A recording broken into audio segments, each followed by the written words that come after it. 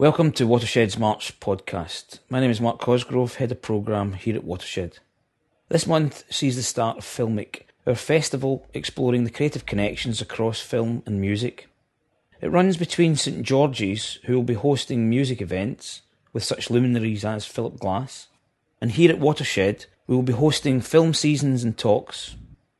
This month sees a focus on Bristol-based musician and producer John Parish.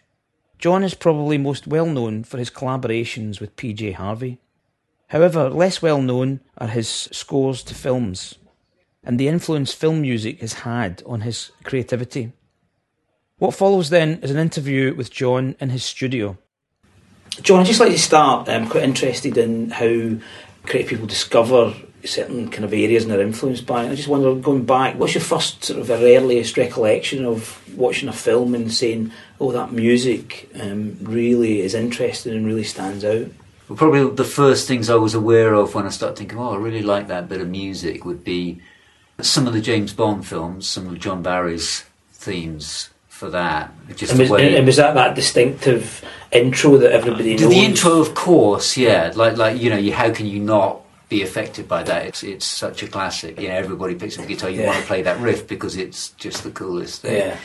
I used to be able to go and see like a double bill of sort of, you know, You Only Live Twice and Goldfinger, and I kind of noticed how the music really affected how I was watching the film. You are excited when everything kind of starts building up, and the way John Barry would put those scores together. I mean, obviously I didn't dissect them at the time, but for me, I just liked them. I just thought, wow, that's cool.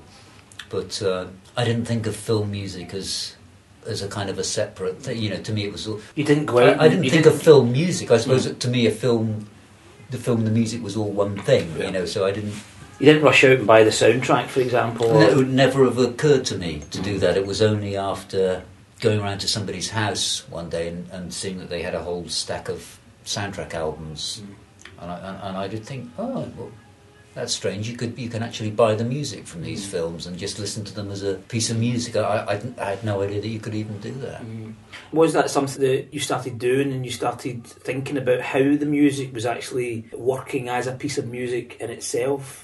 I didn't, and to a certain extent, I still don't like to deconstruct things if I'm not working on them, because for me, like a great piece of music or a great film is a sort of a magical experience, really. I just watch it and listen to it, and it either gets me or it doesn't. And if it gets me, I don't need to know why it's working for me. I just go with it, and that's fine. It's only if I'm working on something that I might think, or I might want to go back to revisit something and think, why is that working? You know, what is it about that piece of music, or that music and that image that works really well together?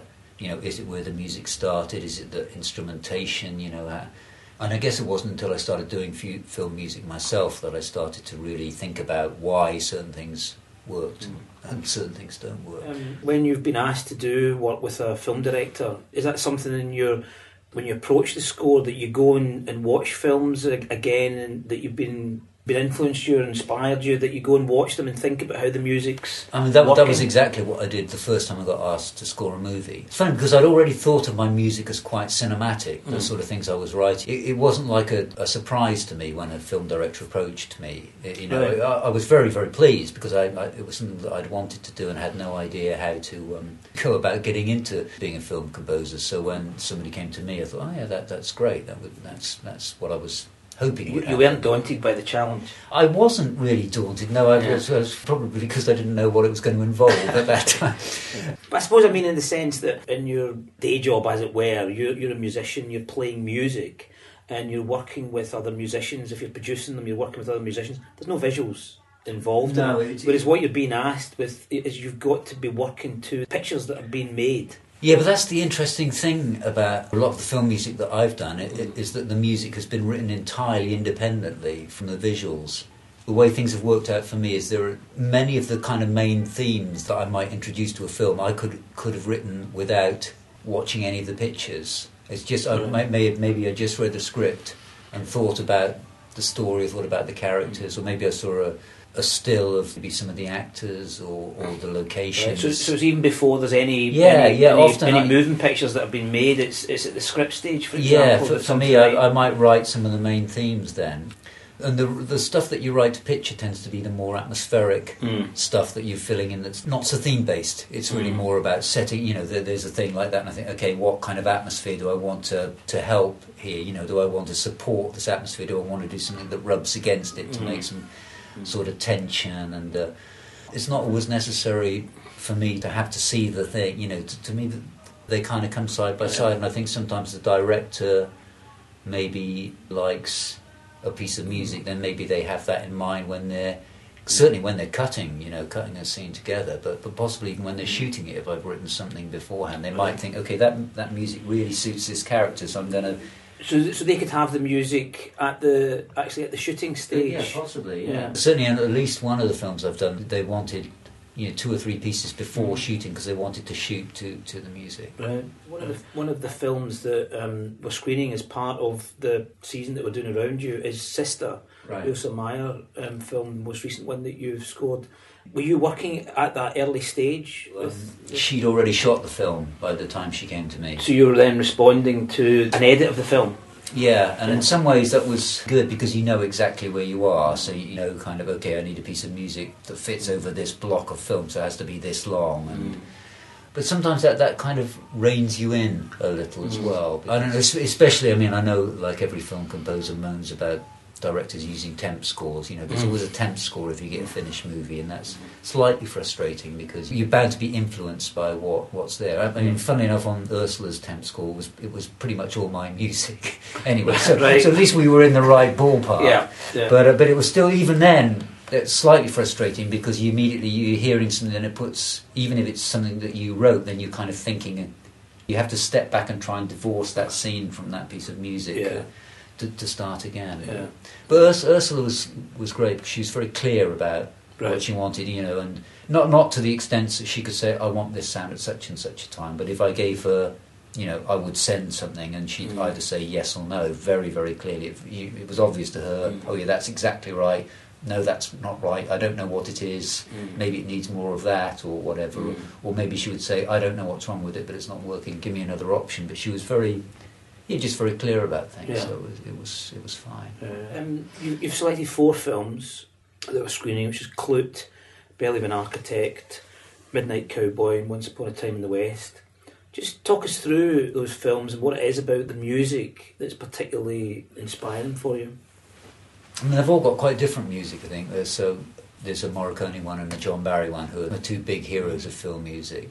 But interestingly, with Midnight Cowboy, the John Barry, I always associate it with the Harry Nilsson track and completely forget that. But for me, it was the harmonica, the main Midnight Cowboy theme. So I think that's such. That was another piece of music that I loved when I first saw the film. Before I knew much about film music, it really stood out, and I remember always thinking, "Wow, I love that piece of music. I'd love to." Yeah. And there's something so moving about that theme that I know it's been a strong influence on the way I write movies, because I'm still very much kind of quite old school about. I like there to be a theme sometimes to a movie. Sometimes it doesn't work, and so often the themes are really corny and horrible, and it really ruins a movie.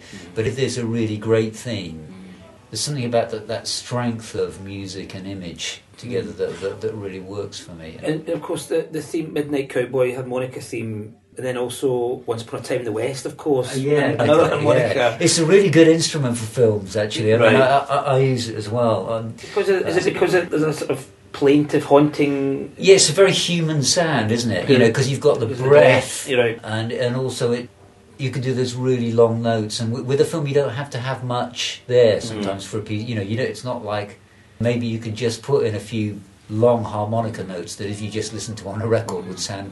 Well, so what? But with the right imagery to it, it can be amazing. And that's the thing with Once Upon a Time in the West is epic scale cinematography, landscapes, faces, and this harmonica that's drifting in through it. What's great about the relationship between Morricone and Leone, and that is the way they leave so much space for each other. It's for me, if I had to pick one perfect marriage of film and music, it would probably be that one. I think it just. For me, they're so supportive of each other. It's very hard. Though I do listen to the score by itself. It's very hard for me to listen to that score and not have see the those images. pictures. Yeah. And you couldn't possibly imagine that movie with another score with a different type of music to it. Klute and Belly of an Architect, another two films in the season. I mean, slightly more avant-garde music that I feel is kind of going on there. It's a very claustrophobic film, and it's a very disturbing film as well. And it's a very simple score in some way. You know, it's just a lot of piano stuff, and it really captures for me the claustrophobia and the unease of the film, the tension. It's very, it puts you on edge. The movie is great, and all the performances in it are fantastic. But the music, it's not something that you could really particularly remember afterwards, and I didn't remember it. No, I mean, Klute's not a film that's you would say, music. Oh, you know, great music. In the same way that you'd say Bernard Herrmann, Hitchcock, or anything. You wouldn't think about it, but watching it again, I mean, it's so. It was almost the second or third time I saw the movie, and I tell you what it was. It was because I was watching on a plane and I had headphones on. And so I became really aware of all the sounds of the movie. And there's so much going on there, not just in the music, but in the sound of the movie that's obviously adding to that tension and unease. And it just made me think, wow, it was Michael Small, I think, Michael Small, did the music. Just such a good job, because it is. In some ways, it's very hard to do a brilliant invisible score. I was going to say it's the invisibility of it, actually. Yeah. So, as you say, you never think about Klute in terms of its score. But yet the score is absolutely vital in terms it's totally of its vital. And atmosphere. it must be quite. I think you must have be very much in control of your ego to accept that I'm going to write a really brilliant score and nobody's ever going to notice it. Yeah. Exactly. Yeah. And with Belly of an Architect, which is Wim Mertens and Glenn Branca, and Glenn Branca, two course, different composers doing different parts of the film.